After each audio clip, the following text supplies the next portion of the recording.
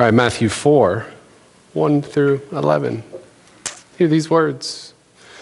Then Jesus was led by the Spirit into the desert to be tempted by the devil. After fasting 40 days and 40 nights, he was hungry. Yeah, no kidding. The tempter came to him and said, "If you are the Son of God, tell these stones to become bread." And Jesus answered, "It is written, people don't live on bread alone, but every word that comes from the mouth of God." Then the devil took him to the holy city and had him stand on the highest point of the temple. "If you are the Son of God," he said, "throw yourself down, for it is written, he will command his angels concerning you, and they will lift you up in their hands so that you will not strike your foot against a stone." Jesus answered him, "It is also written, do not put the Lord your God to the test." Again, the devil took him to a very high mountain and showed him all the kingdoms of the world and their splendor. "All this I will give you," he said, "if you will bow down and worship me." Jesus said to him, "Away from me, Satan, for it is written, worship the Lord your God and serve him only." And then the devil left him, and angels came and attended him. We will go that far. Question for you. Are you ready for spring? It kind of sort of maybe feels like it might be coming. We had a little rain yesterday. What's this rain stuff? It's supposed to be white and flaky. At least that feels like it's some sort of encouraging sign that things might be warming up. I think I can speak for us all and say we're all excited. Like, you didn't wait a beat when I asked you. You were all like, yes, we are ready for spring, and we're excited for it. And we know that spring is coming. Now, this might sound weird to you, and that's okay. I really don't care if it does. But one of the things that I like the most about spring is this thing called spring cleaning. Spring cleaning. Yeah, especially when it comes to garage spring cleaning. I don't know why, but there's something about garage spring cleaning. It's my jam. Like, garage spring cleaning is my favorite spring cleaning. There's just something about getting in there and sweeping out all the dust and sand and brine and whatever else that comes into your garage during the winter months, and just sweep it out. It just feels good. There's something about getting bicycles and scooters and bats and balls and gloves and other outdoor toys ready to be played with that it just makes me feel good. There's something about getting the lawnmower ready to go. Oh, it's so good. And there's something really exciting to me about making sure that the snow blower is put away and the snow shovels are in the right spot where we don't really have access to them because we don't need them anymore. There's something about garage spring cleaning that it just feels good and right and proper, and just reorganize stuff in there, and it makes it feel clean. Of course, there are other things we do to do spring cleaning. Like, it gets to be 45 degrees outside, and we open up the windows in the house and we let the air come in, and there's something about it that just feels so good. Spring cleaning, right? It's just part of this regular rhythm that comes around every year, and it feels good and right and proper. Some of spring cleaning is hard work, but it's good work. It feels like, it's just time. It's time to get this stuff done. Am I the only one here, or are there other people here who enjoy spring cleaning? Am I the only weird one? No, we got some other weird people too. That's so good. Spring cleaning, it just feels good. Well, guess what? The church worldwide sort of follows the same rhythm. So last Wednesday was what we call Ash Wednesday, and Ash Wednesday is the beginning of the season we call Lent, right? That makes today the first Sunday in the season of Lent, which is the season that leads up to Holy Week and Good Friday and celebrating Easter. And you can think of Lent as the season during which the church worldwide engages in what we might call spiritual spring cleaning. You know, none of us really knows how it happens, but somewhere along the line, we all get pretty comfortable with our lives. I mean, bless you. Surely there are some things in our lives that aren't quite right. Right? We all have flaws and weaknesses, but as long as nobody else knows about them, then everything's okay. Right? But the problem with that is we know about those flaws and weaknesses, and we know that those flaws and those weaknesses, sort of the junk in our lives, we know that those things affect the lives of others. And knowing that, having that knowledge, can affect our sense of self-worth.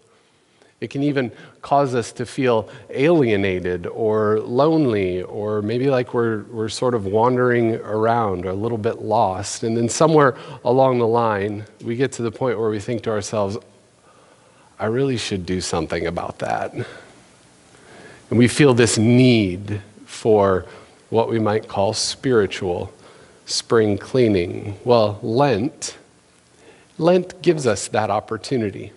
Right? Isn't it interesting that the rhythm of the church sort of matches and follows the rhythm of all creation? It's almost as if there's something natural about this. There comes a point in time where we feel it, like it's just time. It's time for some intentional self-examination. It's a time where we can look at our lives and gain some self-awareness about where we're headed, where we're going, and what it all means. It's a time where we recognize that there are those places in our lives where we're not necessarily living out of our best selves. We're taking the easy way out.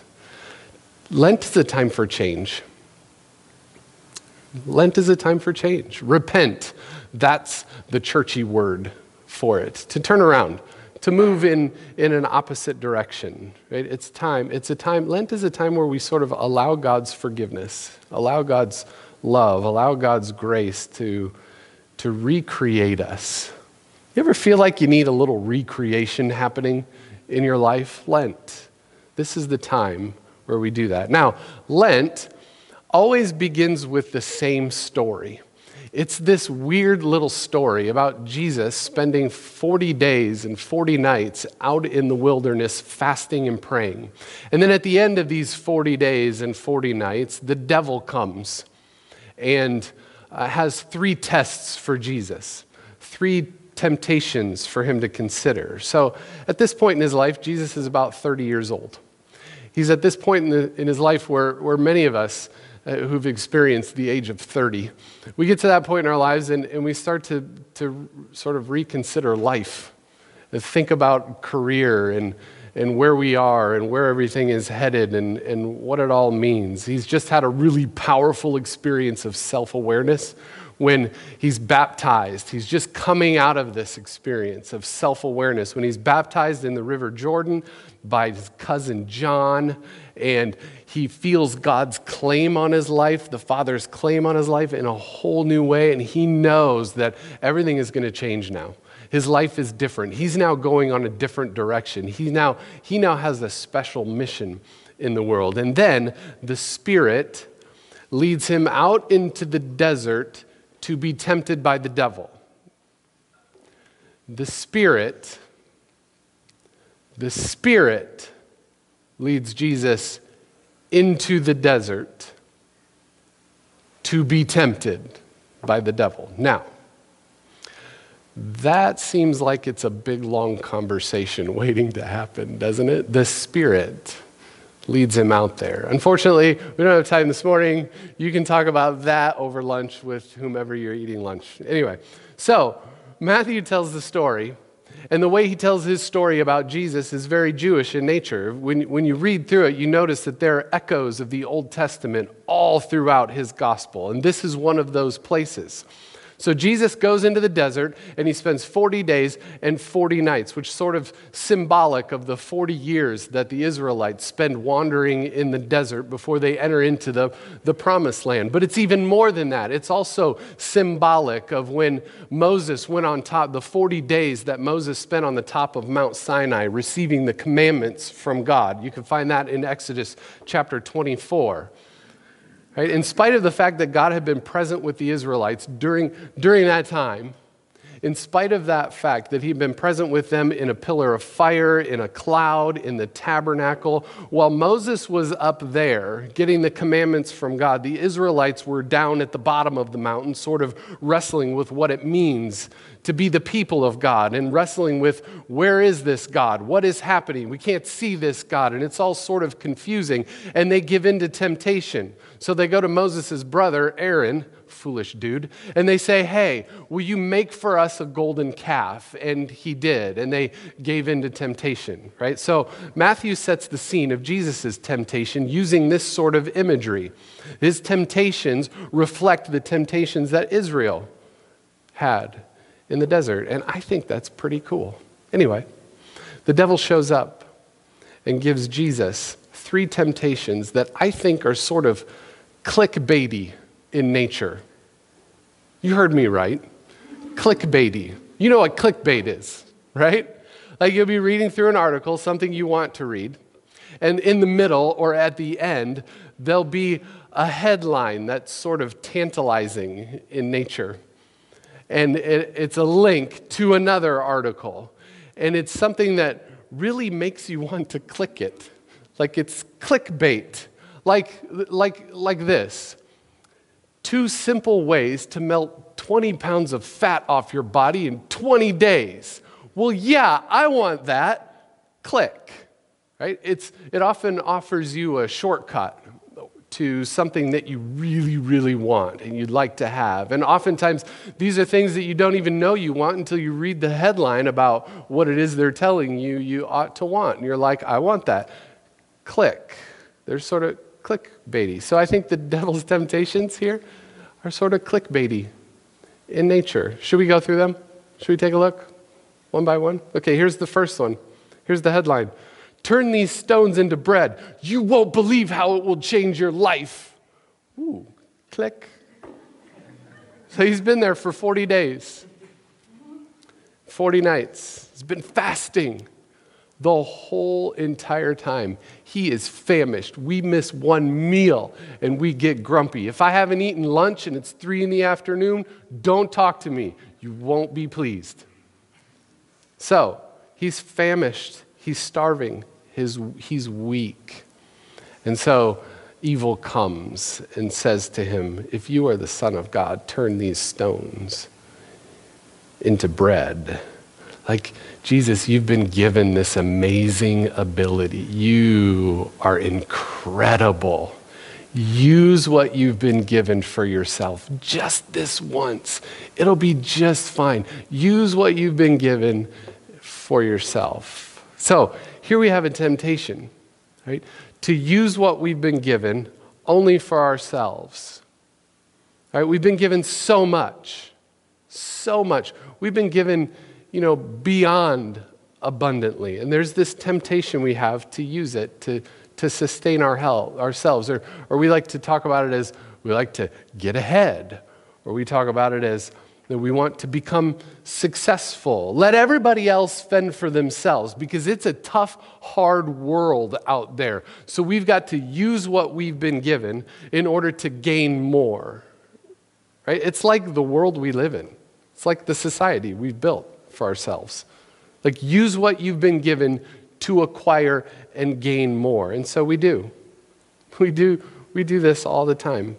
We look for the easy way to fill our lives, our empty stomachs and our empty souls very quickly. We fall into this game of serving ourselves. We fill up on spiritual and physical things that will satisfy us for a little while, but the emptiness will return. And so here's Jesus in the desert. It's been 40 days and 40 nights of no food.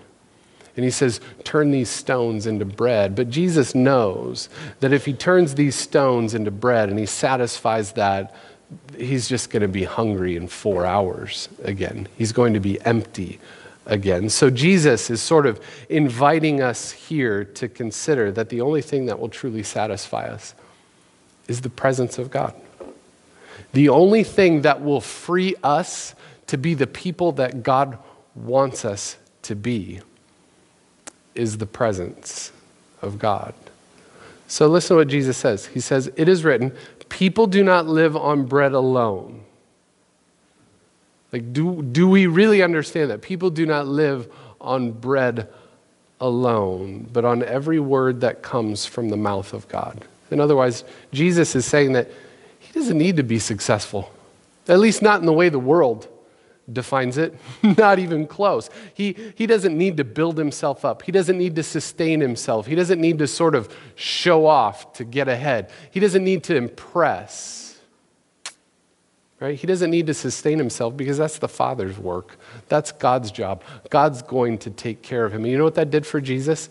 It freed Jesus up to be exactly the kind of person that the Father was calling him to be. Think about how he used his power. How did he use his power? Did he ever use it on himself? If we read through these stories about Jesus in the Bible, he never uses his power on himself, for himself. He's always giving it away. Always, relentlessly giving his power away. He gives his power away to love, to heal, to free people, to teach, to forgive. He uses his power to cross all sorts of barriers, to include those who have been pushed aside, marginalized. That's what he did. He constantly gave himself away, all the time. Even at the end, when he's hanging on the cross. Right? There were people there who were jeering up at him. They were saying, look, he saved others, but he cannot save himself. Oh. They totally misunderstood him. No, it's not that he couldn't. It's that he wouldn't do it. He wouldn't save himself. He gave himself away. Oh, we use what we've been given to build ourselves up so much. How do we give ourselves away? How do we let go of what we've been given? How do we live life larger than we've been living? That's the first thing. Here's the second one. This is clickbaity too. Man jumps off the top of the temple. You won't believe what happens next. Click, what happens next?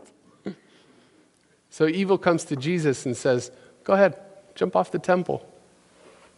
See if God shows up. You know he will. You know he'll send his angels to catch you. The Bible even tells you that. Right? Friends, this is the temptation to sort of devise a test to see if God will show up. Right? To see if God's as faithful as God says he is. Right? God, if I do this, if you do this for me, God, then I promise you I'll do this. You know, we do this all the time. And I think oftentimes that we do this without even knowing about it, without even thinking about it. Right? I think this happens to us because of our lack of awareness. Like we're just not aware of the presence of God. We're just not paying attention. Think of it this way. Instead of spending significant amount of time trying to discern what God wants from us, how many times do we make plans and then just hope that God blesses them? Like we move forward without ever trying to connect with the divine first? Or how often do we engage in risky behavior and then just hope that God will save us in the end? So Jesus responds by quoting part of Israel's story when they're wandering in the desert and they're wondering whether or not God is really there. Like they think that God might not be there because they don't think they have enough water to drink. And in that story is this line. It is also written, do not put the Lord your God to the test. See, Jesus' faith led him to the realization that God is faithful no matter the outcome. That God has already proven his faithfulness to us. Think about it. We all have life. We all have breath. We all have hearts that beat. We all have friends and family to love and who love us. And no matter what happens in this life, God's always going to be there. The question is, are we seeking? Are we looking?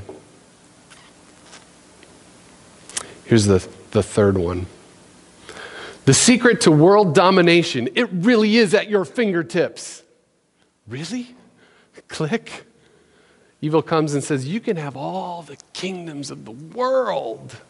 All you have to do is bow down and worship me. And Jesus says, away from me, Satan, for it is also written, worship the Lord your God and serve him only. So Satan, the devil, evil, is offering Jesus all kinds of power. But it turns out that Jesus isn't really interested at all in the kind of power that the evil one is offering to him. In fact, Jesus isn't interested at all in power the way the world wields power. No, Jesus is interested, and Jesus is after something entirely different than the power that we see displayed in the world.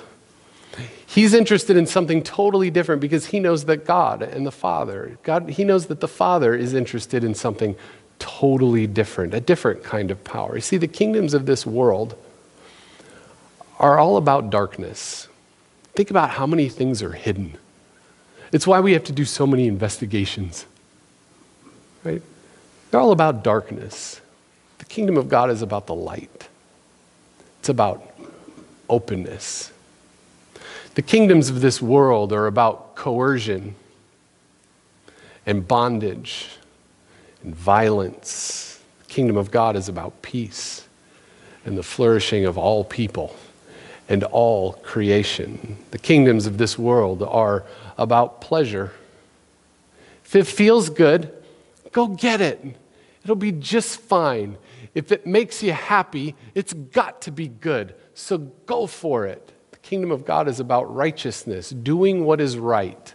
The kingdom of God is about justice, doing what is right, not just for you, but for all people. And again, we include all of creation. The kingdom of God, the kingdoms of this world are about lies and deception and what we now call fake news. The kingdom of God is about the truth and good news. The kingdoms of this world all too often bring about death.